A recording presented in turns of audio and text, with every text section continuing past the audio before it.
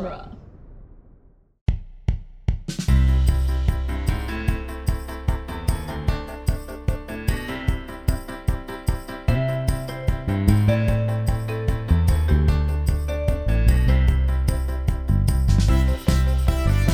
Hello, everyone, and welcome to the Protagonist Podcast, where each week we look at a great character in a great story. I'm Joe Dorowski, and this week we're discussing Annie Reed and Sam Baldwin from the film Sleepless in Seattle. And joining us for the discussion is returning guest Virginia McAllister. Welcome back, Virginia.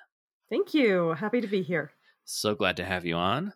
You know, as siblings who live in the same town, this is maybe the year where we've seen each other and had fewer conversations than any that I can remember. Yeah, when we've had this particular living situation where we're actually, close enough we could go pop over anytime. Yes. But 2020 was not kind to that. No. So it's good to have you on for a discussion about a classic romantic comedy, and with a classic romantic comedy pairing of Tom Hanks and Meg Ryan in these roles. Do you remember when you first saw Sleepless in Seattle? I was trying to think about that because I knew you were going to ask. I don't remember if I saw it in the theater, but I know I then owned it, I think on a VHS. I don't think DVDs were out at that point. I'm fairly certain I remember a pretty well-worn copy of Sleepless in Seattle on VHS. With that, like Tom Hanks, Meg Ryan, and a skyline in the background, right? Yep. Yeah, so I know I've seen it many times since it came out. I don't remember whether or not I ever saw it in the theater or just saw it, once it came out on video. I remember this being one of the films that Mom and Dad looked at each other and said, he's probably old enough, and let me watch it, which made me feel, so mature to have crossed that threshold. Nice. And I think it was around the same, because I know this was released the same year as Jurassic Park, which will come up a little bit in the trivia. And I remember that was like the first PG-13 movie I saw in the theaters, and so it was like I was crossing a threshold. And let's see, what media I was allowed. You were 13 at that point. I would have been only 11. 11 at that point. So. Yes, and I vividly remember begging them to let me go see Jurassic Park because dinosaurs. And yes. Then I also vividly remember being curled up in a ball in the theater seat during the raptors in the kitchen scene. Well, who wasn't really at that point? That was not fun for anyone. Well, as we've kind of already said, Sleepless in Seattle is a 1993 romantic comedy that starred Tom Hanks and Meg Ryan. It was written by Nora Ephron, David S. Ward, and Jeff Arch, and directed by Nora Ephron. It tells the story of widower Sam Baldwin, who is tricked by his son into having a pseudo-therapy session on a national talk radio show. Annie Reed, a reporter who's engaged to Bill Pullman, whose character name I can't remember at the moment, hears the story and finds herself very intrigued with this man she has never met. I think Bill Pullman's character's name is Walter. Walter, yes. I don't remember the last name, but Walter. Yes. This is a great cast. Yes. I've got it here. I know I plugged into the trivia, so let me just go ahead and cover. So you have Tom Hanks and Meg Ryan in your main roles, and then Bill Pullman and Rosie O'Donnell are your next ones down. And then you have Victor Garber, Rita Wilson, David Hyde Pierce, even Rob Reiner is in there. Like, that is just a fantastic cast. Yeah, I had forgotten. I had totally forgotten that David Hyde Pierce was in this. And his character is so similar to Niles that it was just kind of freaky, having recently watched all the way through Frasier and things like that. So, I had totally forgotten Victor Garber was in it. Neither like David Hyde Pierce or Victor Garber, they're not in there for long, but they elevate the scenes they're in. Like, you just feel like the quality is never dipping, even as you're spending time with the side characters. Yes. Yeah. Love it. Yeah. The whole cast was really great. So some more trivia about the film. It has a 75% positive rating on Rotten Tomatoes. And the weekend it came out, it made $17 million, which was good enough for second place at the box office behind a little film called Jurassic Park, which at that point was in its third weekend, but was still doing very well on its way to, I believe at the time it became the highest grossing film of all time. And wow. Has since been surpassed by a couple other films, but my memory is that for a while it had that crown. Wow, yeah, that was a very popular film, though. I remember that. Somehow on this podcast, this is like our 321st episode, I think, we have not talked about Nora Ephron very much. I'm sure we've probably referenced her here and there, but I just want to acknowledge that she had a fantastic career And I was looking up a little extra information about her because she's one of those names you like hear floating through Hollywood, particularly for the 90s and early 2000s. And so I was looking some stuff up. In high school, she had said she dreamed of becoming like a Dorothy Parker. And then she went on to be a satirist, a journalist, a writer, and a director. So well done, Nora, Yes. on that. Kudos.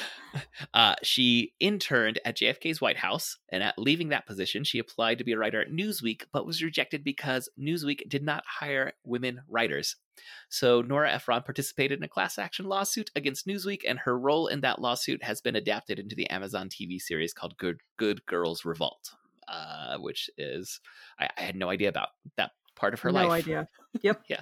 Did not know that. Yeah, the more I dug into her, I'm like, she's kind of fascinating. So, like, one other side note, she was married to Carl Bernstein for a time. She was married 3 times, and her second marriage was to Carl Bernstein. And because of that, she knew who Deep Throat was in the Watergate scandal before that became public knowledge. And because she's Nora Ephron and has this fantastic spirit about her, it's been reported she would tell it to anyone who asked. Who said who's Deep Throat? She would say it's Mark Felt, including auditoriums full of people when she was doing Q&As about like being a writer director. Someone would ask like, "You knew Bernstein? Do you know who Deep Throat is?" And she's like, "It was Mark Felt," and it never made the news until Wow, like she was apparently saying this for years. That's crazy. That is amazing. How was that never like?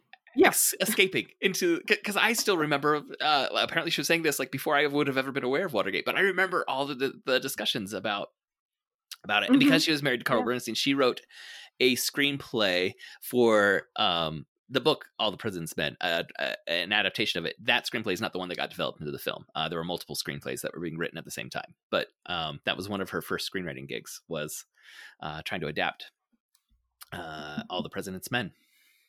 Very cool. Okay, this is another bit of trivia about this film that I loved. So there's been an attempt to make a stage musical about, adapting Sleepless in Seattle for over a decade. So a man named David Shore has been developing this since 2009. And it has been, from what I can gather, a cursed production. So people leaving because of creative differences, the entire music being rewritten, like everything thrown out and restarted. It originally had premiere dates in 2010, and then that got moved to 2011, then 2012, and then moved to 2013. Finally, though, after all those delays, it was given a firm release date that it was going to premiere in London in late March 2020.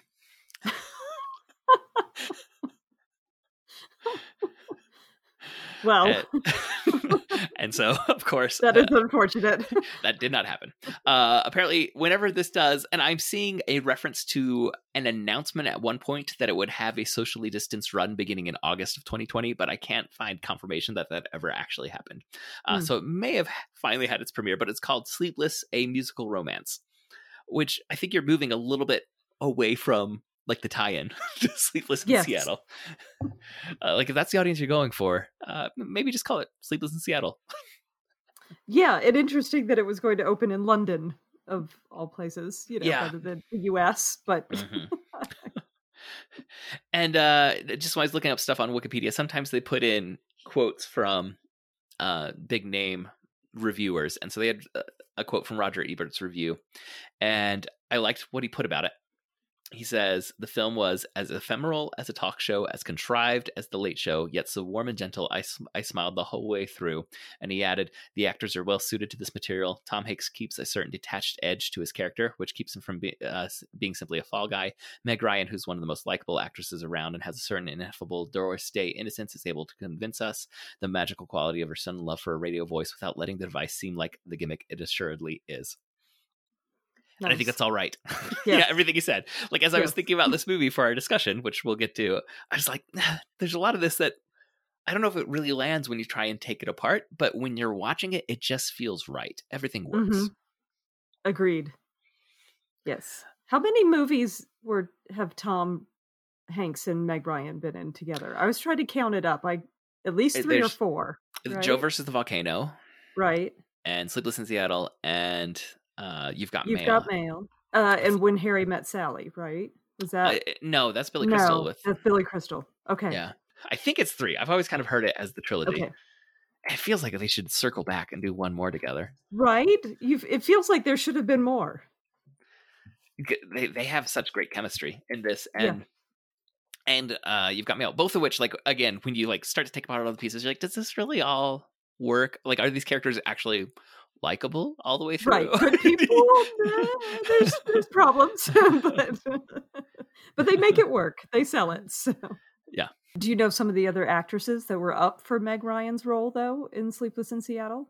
I did not see that when I was looking up trivia, and I'm trying to think through early 90s, and like I can think of some of the TV actresses, but I don't know that they would have been considered for, big movie romantic comedies. So like Jennifer Aniston would Friends have been going by then? Friends was going by 93.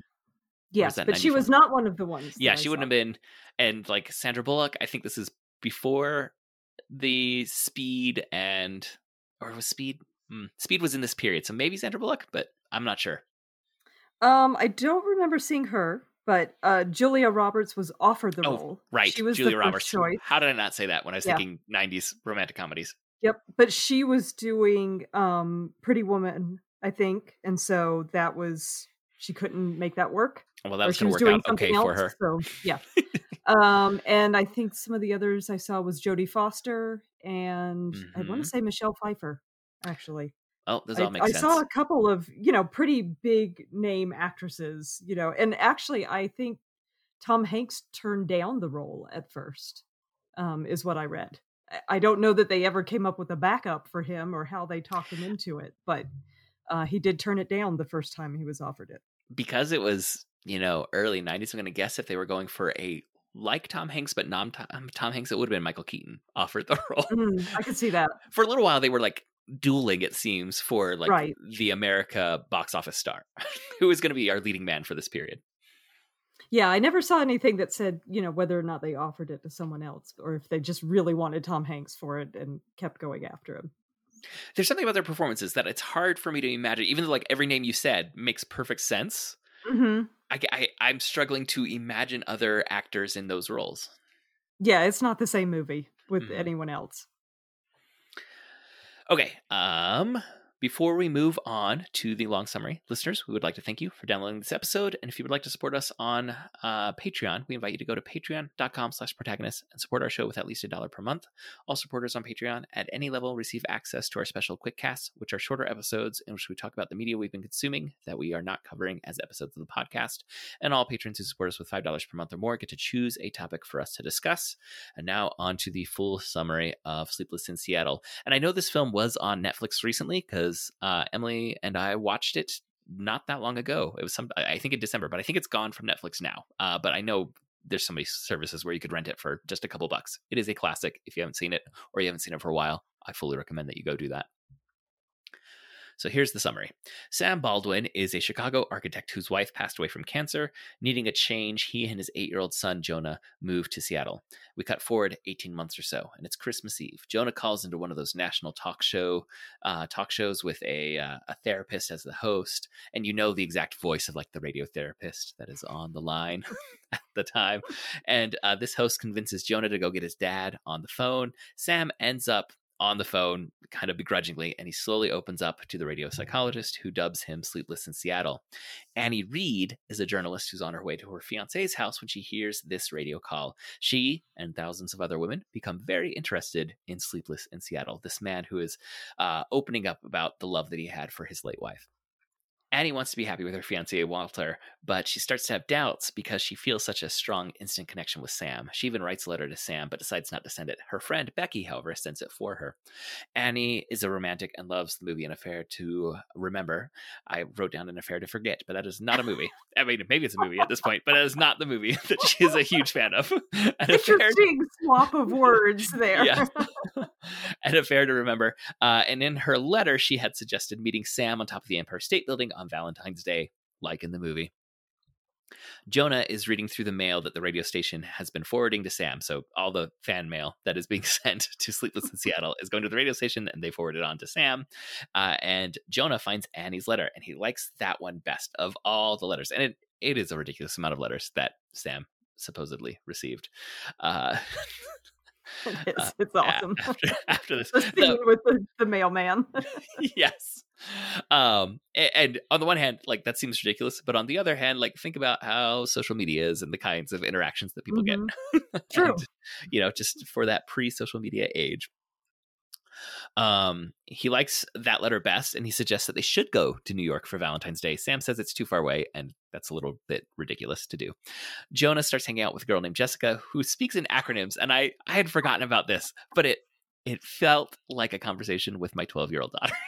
Sometimes. Yes. And this is from 93 that she even did the BRB, for Be Right Back. Mhm. Didn't she? Was that one of the ones that she used?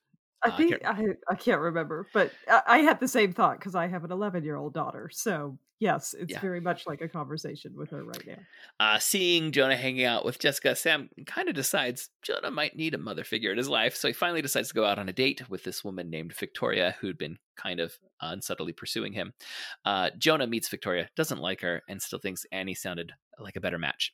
Jonah mails a letter to Annie agreeing to meet on top of the Empire State Building. Annie decides that she's going to do a news story on Sleepless in Seattle. She tells her fiance Walter that she's going to Chicago for a story, but instead flies to Seattle. There, she almost bumps into Sam, who's dropping off Victoria, like in the airport.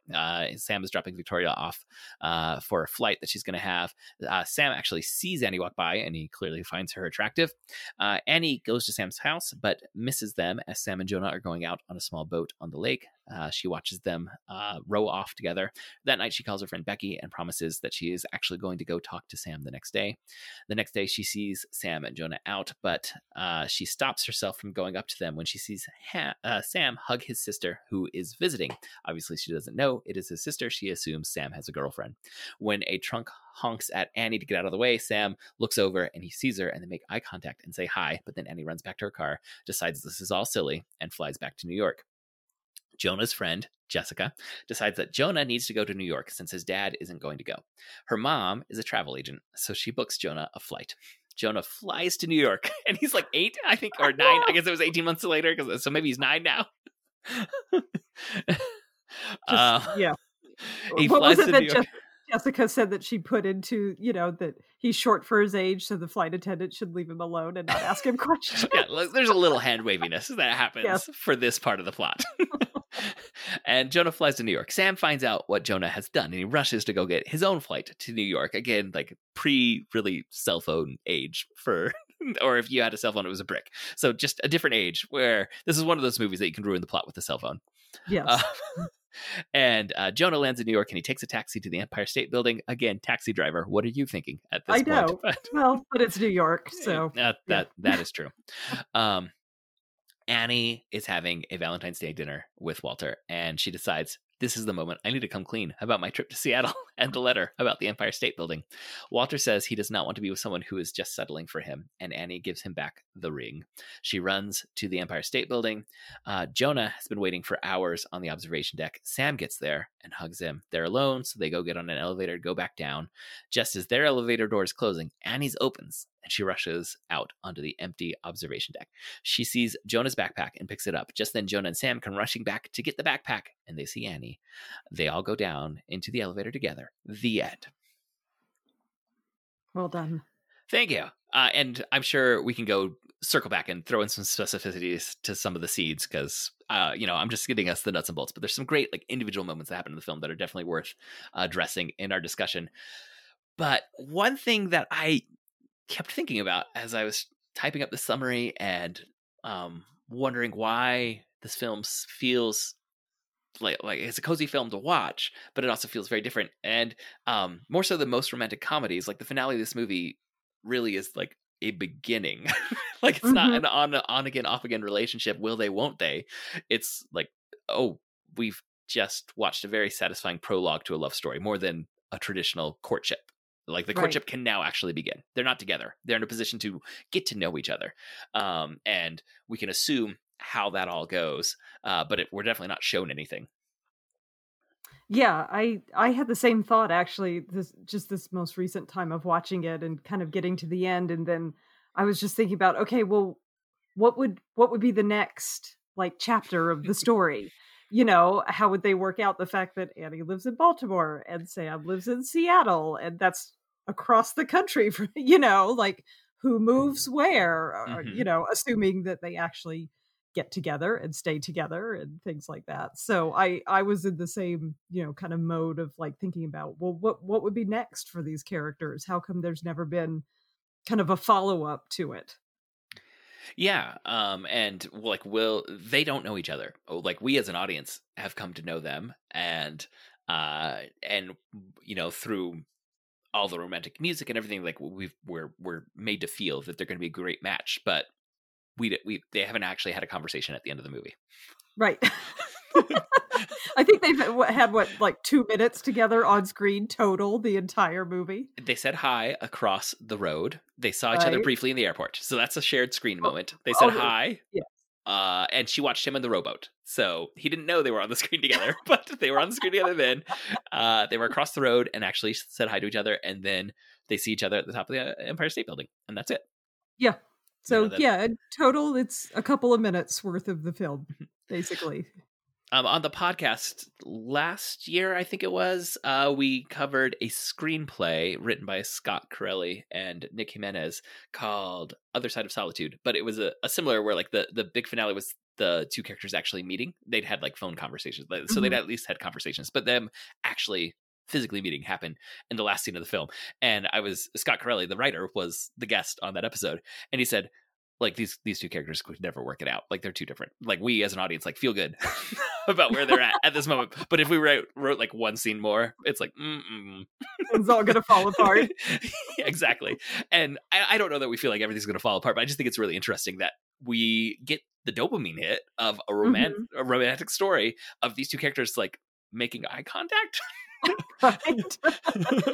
Holding hands. I mean, they haven't kissed, anything, It's like all they've done is said hi and held hands for a minute. So But I think one reason why it is so satisfying is these are really well developed characters that we want to see in better positions in their life than where we see them in most of the film. And one thing that definitely struck me, and I even like paused the film when I was watching it with Emily, like 5 minutes in, I was like, there's been so much work that makes us feel like we know these characters 5 minutes in. True. Like the scene with so like very early on, I can't remember what the first shot is, but we Tom Hanks is at the funeral. We know he's lost his wife, and then we see him at work, and someone comes up and says, I know this is really hard. I've got someone you might want to talk to. And he just pulls out the business cards of all the therapists and the, the other things that people have given him that say, and he like kind of, it not like angrily, but there's just this edge in the way he throws them down. And it's not like an outburst, but something in Tom Hanks' performance just lets you know like how raw Sam Baldwin is, and how these emotions are so close to the surface, but they're not bursting forth. And that performance and the writing in that scene was so strong. Like, I felt like there's more character development in that one opening like revelation about who Sam Baldwin is than sometimes we get in an entire film with the main character, where it's just, especially in movies that are more driven by action. This film isn't driven by action at all. And similarly with Annie and Meg Ryan's performance, like that drive to her fiance's house where she's kind of scattered and flighty and she's like singing along with the song and like, horses. Like you kind of know who this is right away. And so I just want to like recognize the writing of this film and then these performances where they embody those characters. I think that's one reason why they can get away with the big finale is finally these characters have met and we just want them to meet each other. Right. Well, and to kind of, you get the sense for both of them throughout the film that something's just missing for each of them, no matter what else is going on in their lives, something's just fundamentally missing. And you feel like, okay, once they've gotten together, that missing piece is there for each of them and everything's now going to be okay, right? That they found that missing piece and however else they resolve that or whatever else they do, at least they found that, and you were just kind of waiting the whole movie for each of them to find that. And the missing piece wasn't being in a relationship, because they both get into relationships, but it just doesn't feel quite right. It was the relationship with the right person, that and I do want to say, like, Bill Pullman, he plays such like a lovable little sad sack. I know. And I know there's another romantic comedy I was trying to think of where like the big finale is the main, your female protagonist is in a relationship with someone and he's like, I'm not right for you. Move on, and with my blessing. I think is it Sweet Home Alabama? Does it have that moment too? Oh, Oh, I haven't seen Sweet Home Alabama in a long time. yeah. I think it may have that too, where it's like, is this guy too good? Like, Yeah, should he be feeling a little more angry, particularly like on Valentine's Day, right. that your fiance is going to go pursue an emotional attachment she has formed to a voice on a radio, Yeah. and he's just kind of fine with it. Like, I understand the like there's something I think self-protective to say, like, if you're not invested in this relationship, I shouldn't be in this relationship either. But I think Mhm. a little bit of frustration would Well, have and been warranted. yeah, and I don't remember the exact conversation because my husband and I watched this together, and he hadn't seen this in years and years and years, and barely remembered it, and so we got to that scene where she was kind of running towards the Empire State Building, and I don't remember the comment he made, but my retort was, well, he didn't fight for her, Mhm. so right there, that tells you a lot about, he just like said, oh, okay, well, you better go meet him, and there you go, I think and I that was tells like, and you. there wasn't any like fight there for Mhm. her, and so did he feel it too, or maybe it was after meeting her family, which was, a treat. So that might have given him a sense of what he was in for, and he was looking for a way out as well, or something. I don't know, but But um, I think it definitely yeah, says that relationship wasn't right for either of them. no, yeah, But I think it might have for that character. I think I did want to see, even if not fighting to save the relationship, like a little more frustration that she's doing this right now at this yeah, time. some sort of emotional rather than just sort of a, oh, okay, well, I guess you better go, Yeah. go off and meet this other guy that you've only heard on a radio, or he could have been saying, "You're nuts," you Mhm. know? Yeah. Yeah. Like, Like you really don't that know could this have been an person. appropriate response. I don't Yeah. know. Like, how do you know this person is going to be better for you than I am? Right. Yeah. Which again, valid Yeah. with what we've been given in the film so far. And on the one hand, it's a little funny, but also on the other hand, it felt a little bit simple to make some of what felt off about him was like he had like a sleeping machine, like it was noisy to sleep next to him. He had Right. um like, is that really what's wrong with the relationship? Is that he has some of these medical needs over on the other side of Yeah, the bed? I know. I noticed that too this time, where that scene where he's got the humidifier going and 15 kinds of medication on the bedside, and and it felt like, I don't know if they were trying to portray him as like the weaker man or something like that through all of that, and to me that felt a little contrived and Hmm. not terribly PC, Yes. or whatever. Yeah, I think it's supposed to be like she's feeling a little frustrated in this relationship, and I think, like you're saying, like, is it because he's emasculated because he has all these medical needs over there, or is it just annoying to hear the humidifier running? And I'm not saying it's not a funny scene; it is a funny scene, but I almost wish there'd been a little bit more to show why they were attracted to each other, but it wasn't quite working. Yeah. No, I agree with that as well. Let's talk a little bit specifically about let's do Annie first and then Sam. Okay. If you're going to try and nail down what her character is, who is Meg Ryan playing in this?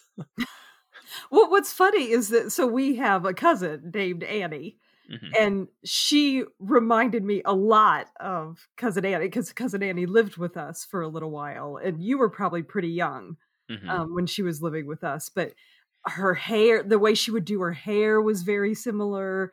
She kind of has a free spirit vibe about her, and things like that. And so it's funny that with her name being Annie, she reminds me so much of Cousin Annie. Um, but yeah, I'm trying to think of other way. Well, you go ahead for a moment and I'll collect more thoughts on how to pinpoint who Annie is. Well, one thing that stands out to me is that Annie is in a flow of thought, and then Meg Ryan does like this little facial thing, and then it like shifts gears, right? Yeah, And whatever has just entered her head is now coming out of her mouth, all right? right. And and she does that several times, and it works for the character, but it's one of those things like talking about the Andy Walter relationship. I think that could have been something where it's like, honey, can you focus a little, like show a little frustration there. But it certainly works for her as a character who is kind of like, whatever is the newest, most prominent thought in my head is now where all my focus is moving. Yeah. And I think you need that for a character who is going to become so focused on a voice that she heard on a radio. Mm-hmm.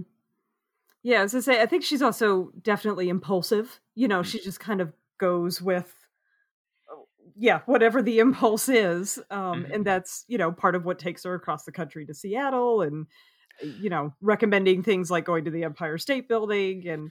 And she seems like she doesn't want to be a romantic, in some of the conversations like she has with her mom. And with Rosie O'Donnell. Yeah, about how, there was the line about destiny, that's something we've just made up. There's no such thing as kind of magic and destiny and relationships. And it feels like she's trying to talk herself into actually believing that, when deep down she doesn't believe it. She wants to believe that, there's a perfect person out there for her and a magic in a relationship that she's missing, and so I think it's her like recognizing that she's missing something deep down, but she doesn't want to acknowledge it. And I think one interesting thing in saying like she's impulsive and she's a little scattered, but also she needs, I think, the push, particularly from the Rosie O'Donnell character, in order to like really be impulsive. Like she second guesses and pulls back, and then she has to be moved forward, and then she's now okay. Well, I'm going to do this thing. Yeah. Well, and even running over to the Empire State Building, she needs Bill Pullman to essentially give her permission and remind her, like, no, you should go do that thing. Yeah, that's a good point. Rosie's like her enabler in this whole situation. I think that's a really good way to put that character as an enabler, pushing her friend into situations that I think she, that character wants to be in but wouldn't do herself. But she's very comfortable insisting that her friend go fly across the country to meet a man. Yes. All right, what about Sam Baldwin? How would we try and do like a character sketch of him? Well, he's definitely, I think like you put at the beginning, he's like very bottled up at the beginning, especially like just sitting on his grief and his emotions, and kind of the opposite of Annie, who's kind of impulsive and flighty and things like that, is that he's kind of the antithesis, where it feels like he thinks through things very carefully. We see, he is very cautious in like dating again, or things like that. So he's kind of the opposite, where, everything feels very kind of slow and cautious and things like that for him. You're right. And I don't think I would have thought of that at first, but I like that contrast that you're identifying. And his motivation, whereas Annie, like we said, kind of needs some of these enablers to make the choices. His motivation is very internalized, and particularly about his love for his son and like what is going to be best for my son. Not that his son is like pushing him to do anything, but like what is my idea of what is going to benefit my son most right now. Right. And so there's something very different there. And in thinking about Tom Hanks's performance, like I was thinking about his phone call with the thing, on the radio show, and that scene that is like, it just pulls you in so deep. It's him sitting on a couch. Like that's Tom Hanks' acting. It's him sitting on a couch with the phone against his head. And his performance is just so compelling as he's searching for words, which are scripted for him and he has memorized, but you feel him searching to find the right words to explain why his relationship with his wife meant so much to him, and why he's not even looking, to try and recapture that, because he can't imagine being able to recapture that. And it's a very different performance than Meg Ryan alone in the car. But both of those moments, I was just thinking, like, these are really good actors right here on screen that are compelling to watch as they're sitting alone, basically. Yeah, that's a great point. I hadn't thought about that, but yeah, in both cases, it's just them, basically. It's just their voice and their expressions, and they're very different, what those scenes are, but there's just something completely captivating about each one in different ways. And I think what's so different is exactly what we're just saying exists about these characters, that makes us want to see them both find a better match.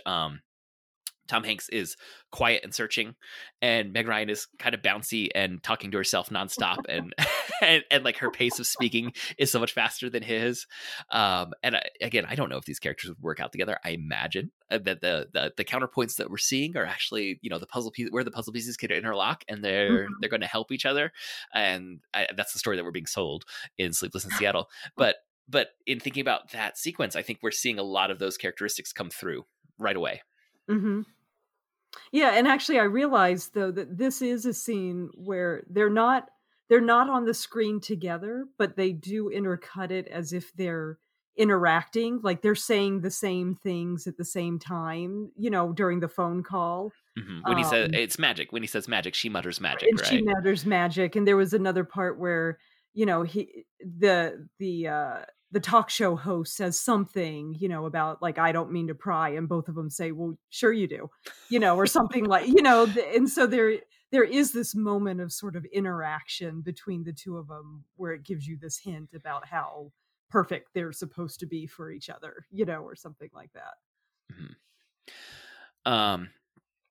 One other thing that stands out for this film, I think, is some of the little vignettes, the little slices of life that happen throughout. Are there any that particularly stand out for you? Oh man, I love the scenes with the side characters. There's so many of them.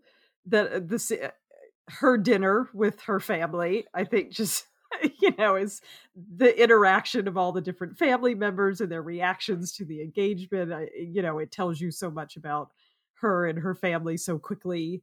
And I always love David Hyde Pierce, and so any scene that he's in is going to be a favorite.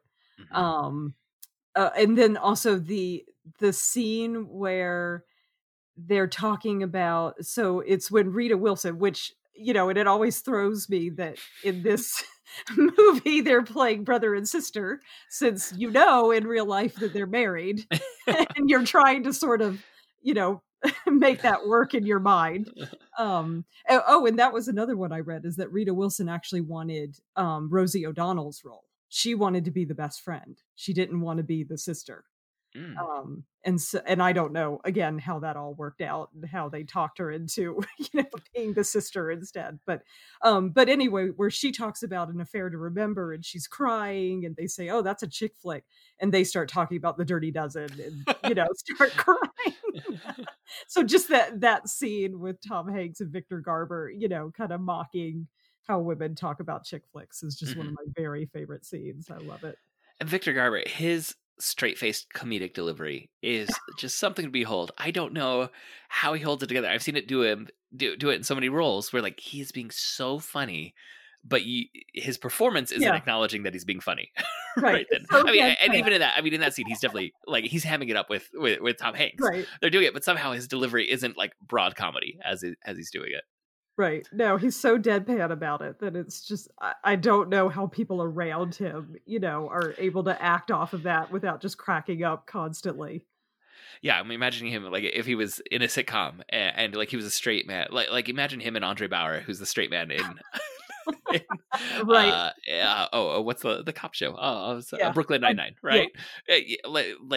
When they say some of their lines that they're the funniest lines, but they're delivered straight. I don't know how everyone doesn't just bust a gut in the room. Yeah. And I think that's a good comedic parallel would be Andre Bauer. Now I want those two in a comedy together. Oh, that would be fantastic. I totally want to see that. I love when Meg Ryan is listening to the radio show and then she stops for gas and goes in to buy something. Oh yeah, and the two women talking about it. And they're like, oh, turn the volume up, turn the volume up. And all three of them are, wait. Yeah. I will also say that I think one of the stars of this movie is the soundtrack. I remember owning the soundtrack. I guess that probably would have been on CD. I'm trying to, trying to remember what technologies were available when, and just listening to it constantly. I absolutely love the soundtrack. I love the scene of when he's gonna call Victoria, and it's, back in the saddle again, and the way they use the soundtrack throughout the movie to kind of tell part of the story, is, I just love that. Yeah, I remember seeing when I was looking up trivia something about the first composer that they had approached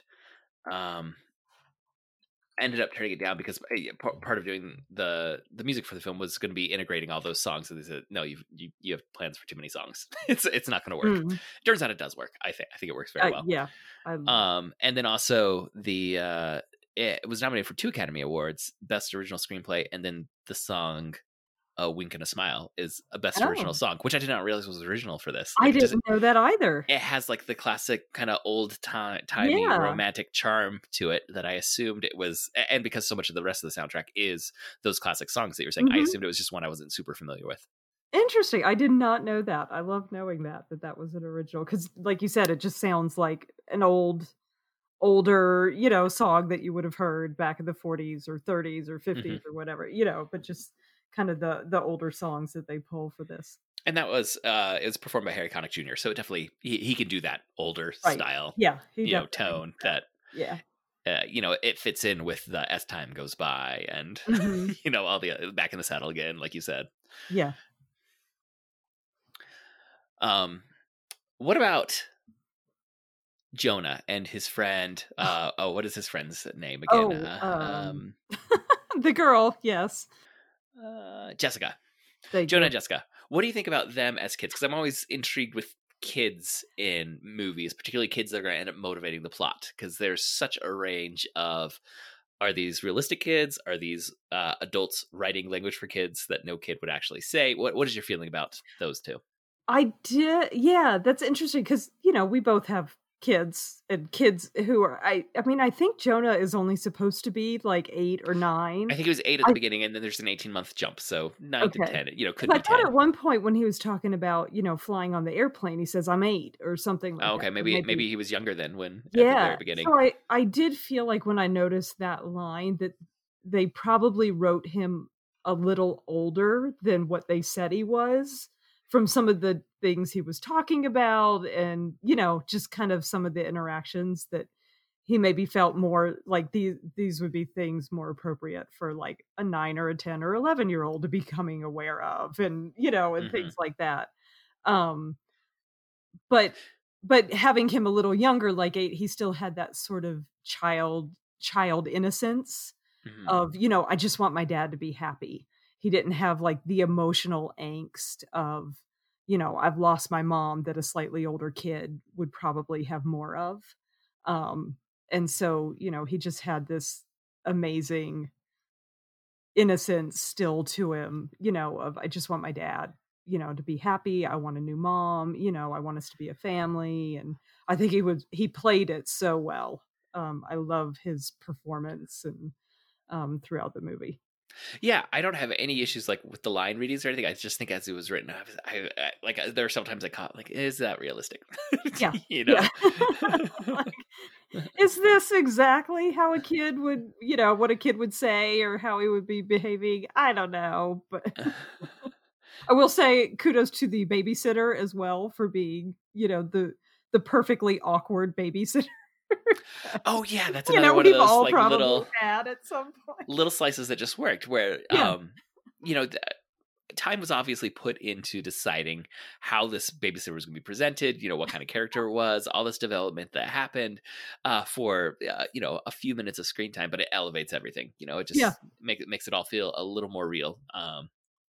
They paid attention to all the details. None of the characters were just a throwaway character.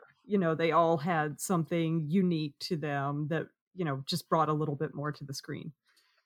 And similarly with Jessica, I kind of catch like, is it realistic that she would print out, a plane ticket for Jonah and help? Like, would she could do all that on the computer back when, kids weren't being taught computer skills in school.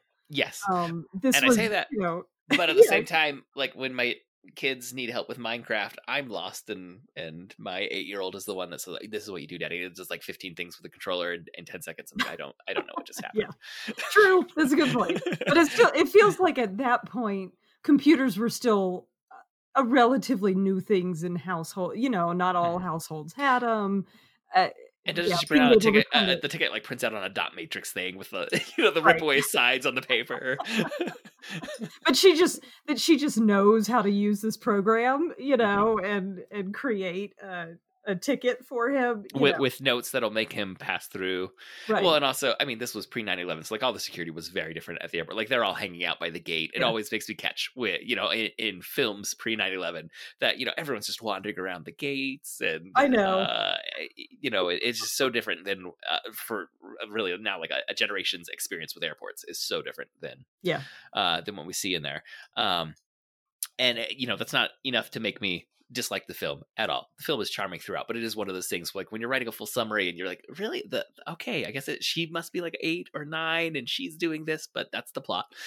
And you Mhm. just kind of have to hand wave your way Yeah. through those. And I think it goes back to kind of that Roger Ebert thing where he's like, I can nitpick some of this, but I smiled the whole way through. And I think Yeah. that's Yeah. what you end up getting. And I don't know if that is where all the credit goes in terms of the direction, the editing, the writing, the acting. Like it somehow it all comes together with a premise that could fall apart pretty easily, or even like just with a few tweaks, like Meg Ryan's character just now becomes a little stalkery, and Yes. It like was all of a sudden like definitely it's bordering on uncomfortable. that, Yeah, It was but going you there, never feel that discomfort when you're watching it. right. It is just Yeah. kind of a cozy film, which is weird to say about a film that opens up with a widower mourning the death of his wife and having to move across the country, and yet Tom Hanks is able to make it feel pleasant to watch this all unfold before us. Mhm.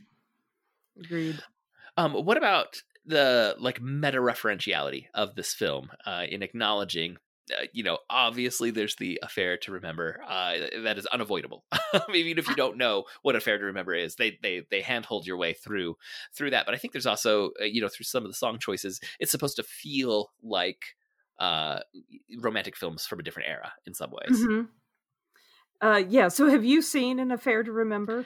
I know I've seen parts of it. I cannot think if I've ever actually sat down and watched the whole thing. I know I think I saw you and my mom watching the end of it, and you told me to come see it at one point. Quite possible. I told you to watch lots of things. So Yes. Yeah. Um, yeah, yeah, well, and because 'cause I've seen it. I don't remember that I saw it before seeing Sleepless in Seattle, though. I think I was aware of it, but I don't Mhm. think I ever saw it until after. But then And I've seen it, I think it a may be couple that I think I've times saw since. it because I've seen Sleepless in Seattle a few times, Yeah. and so yeah. Yeah, and so, it's certainly referenced throughout, and they even show scenes of it, throughout so that you know who the at least who's the actors. Um, uh, but I don't know that the storyline, it's not like a retelling of the Mhm. story, The way like You've basically. Got Mail Right. is updating a specific previous Right, so romantic it's not story. like a new version of it or anything like that. I think it just uses it mostly as the frame to get them to the Empire State Building on Mhm. Valentine's Day. That seems to be, like, the whole buildup that they're working towards is, let's them get them together on Valentine's Day, Right. at the Empire State Building, and they just kind of use An Affair to Remember to sort of, um, give the impulse and the push towards that, and it's a reference that so many people throughout the movie can recognize, that Rita Wilson's character recognizes that immediately, from the letter of, "Oh, it's like An Affair to Remember," or even who was it? The guard at the Empire State Building, lets her up because he recognizes that reference, Mhm. and so it's just kind of a something there, throughout the movie to keep propelling them towards that moment. Now, remind me at the very beginning of the film when she's on that car ride to her fiance's house. Is that in DC, Washington D.C.? I have a memory that I it wasn't. think so. I think she's from Baltimore, Uh huh. right? So it's somewhere, I think it's like in the DC area or something Right. like that. So in terms of like that meta textual aspect of romantic films, I think it's really interesting that we have Baltimore and Washington D.C. and Chicago and Seattle, but then the big romantic finale is in New York City. Mm-hmm. Why do you think New York City is? That is absolutely not a mistake. Not even just in terms of referencing an affair to remember. I think New York City has this idea of romance. It's become so built into our pop culture that it makes sense for the finale of the film, even though they're like name checking so many other iconic cities, that it has to be New Mm-hmm. York City where they end up at. But why do you think we have this association so strong? I don't know. That's a good question, but I mean, I love New York City. There's just, but I don't know what it is. I don't know how to put my finger on it. That it just has this. It's like this combination of sort of really iconic old music and architecture and food and culture, but then it's also, kind of at the heart of like innovation and creativity and the arts, and there's some combination of that that's just very romantic. Hmm. But I don't know that that makes sense when you lay it all out, Yeah. like that, but it just is, it's just it's a strange thing because when you visit it, you're not sitting there thinking, "Oh, this is a really romantic city," you know? Like, Right. it's not like Paris or some of the European cities, but it's a really romantic city. And I've got like, it's where my husband proposed to me, and it's where, we got engaged, and it's where we've spent, some of our anniversaries and, Hmm. some of our kind of getaways. And but when you're there, you're not sitting there thinking, "Oh, this is so romantic," but, it's always this really, like, wonderful, fulfilling time when you come away from it.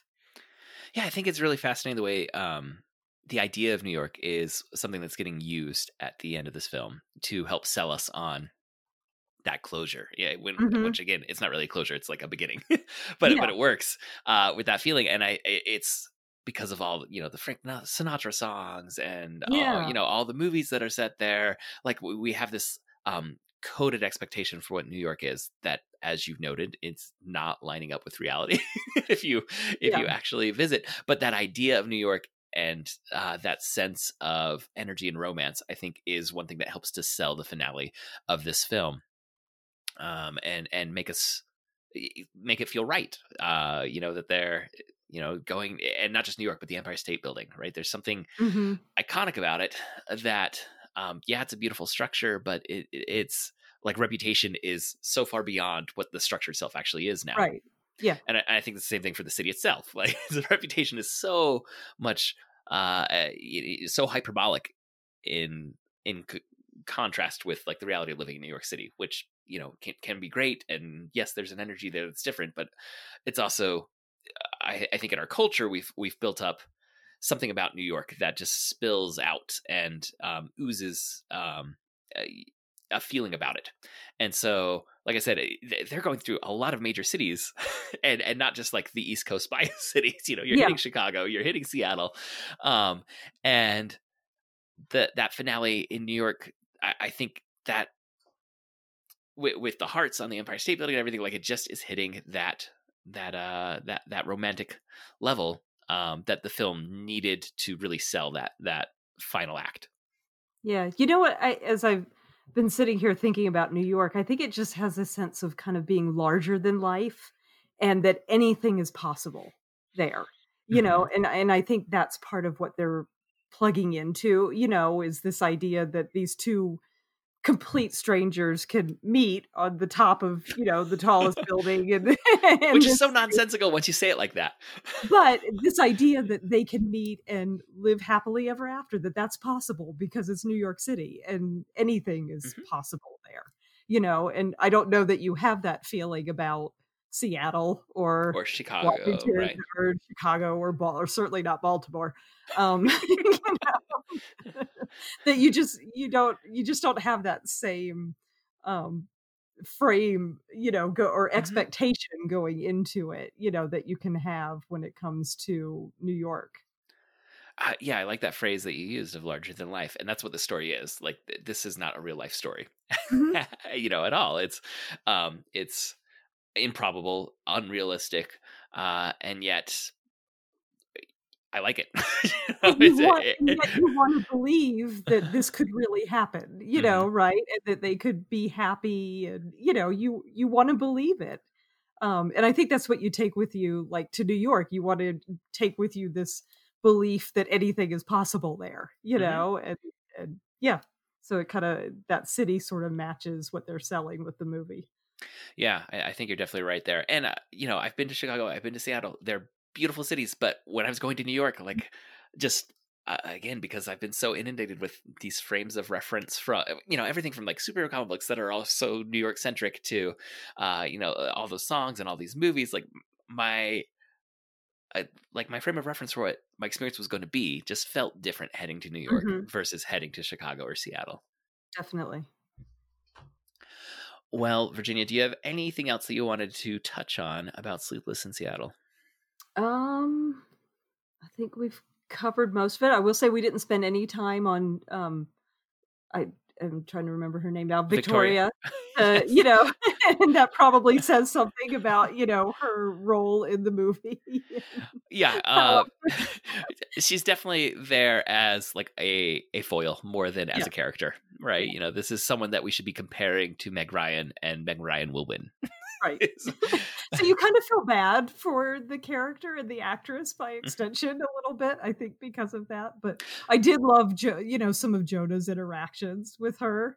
I think those are also some really fun scenes, is just when, especially at the airport, he's just climbing around on the bars and, just kind of trying to be as obnoxious as possible, so I enjoyed, even though I don't think we're meant to enjoy her character, and I didn't, but I still enjoyed, some of the interactions and just kind of some of the things that she prompted, I guess, especially out of Jonah. Yeah, I think you're definitely right. And the exasperated looks that Tom Hanks is able to give about his son, like misbehaving, but not like to the level where I get to like really put him in his place, but you're misbehaving enough that I'm getting frustrated. And Tom Hanks is able to play that level of frustration really well. Yeah. And the child actor, whose name I think we should definitely recognize, because I think he does a good job. Ross Malinger is his name. Is able to do, like you said, like those kid things of like being distracting because he's so distracted from what's going on. As a parent with kids in that age range, it is a real battle. And like in the end of the day, like the main thing you remember about Victoria is the laugh, and the actress does a good job of leading into that laugh. Man, that was quite something. I enjoy thinking about like the workshopping of the laugh, like how far do we go with the laugh? And did they cast her for the laugh, or did the laugh come out of casting her? Like I'm curious now about how the laugh came about, basically. Let's see. I'm just double checking my notes. I don't think I had anything else, but again, like as we're picking at some of the nits in terms of like the narrative and does this really work and where these characters actually get together, in the end, I don't care. It's a pleasant film to watch. It is. And it's also a little bit odd because I was thinking about, I'm like, is this a Christmas film? Because it opens up with like so Christmas centric at the very beginning, but then it also ends so Valentine's Day. I'm like, it almost like wants me to have like a time of year association with it, but I don't really. No, but I like I think the Valentine's Day association came through pretty strongly, but that could be, because we're heading into Valentine's Day, and, we've kind of passed. We are timing the release of this for the week of Valentine's Day, right? Yes. So we're right there, so that's kind of more on the brain right now. And so I really, pulled towards the association around Valentine's Day, I think. No, I did. Like Meg Ryan singing alone in the car to the Christmas song is such an odd scene, but it works so well. Yeah. Horses, horses, horses, horses. All right. Well, I believe that is going to wrap things up, listeners. Thank you for downloading this episode. For show notes and links to all the other great Dueling Genre shows, you can go to duelinggenre.com. Also, please subscribe to the Protagonist Podcast on your podcast app of choice, and please leave us a review. That really helps us out. We'd like to thank Scott Tofty, who composed our theme music. You can reach us by emailing feedback at protagonistpodcast.com. We're also on Twitter. You can follow at ProtagonistPod or at Jadorowski, and our producer Andrew is at DisMinute, and our Facebook fan page is facebook.com/protagonistpodcast. and there's also now a dueling genre Discord channel. So if you search for dueling genre on Discord, you'll be able to find all the dueling genre hosts there with channels talking about their shows. Thank you again for listening. We'll be back next week to discuss another great character in a great story. So long.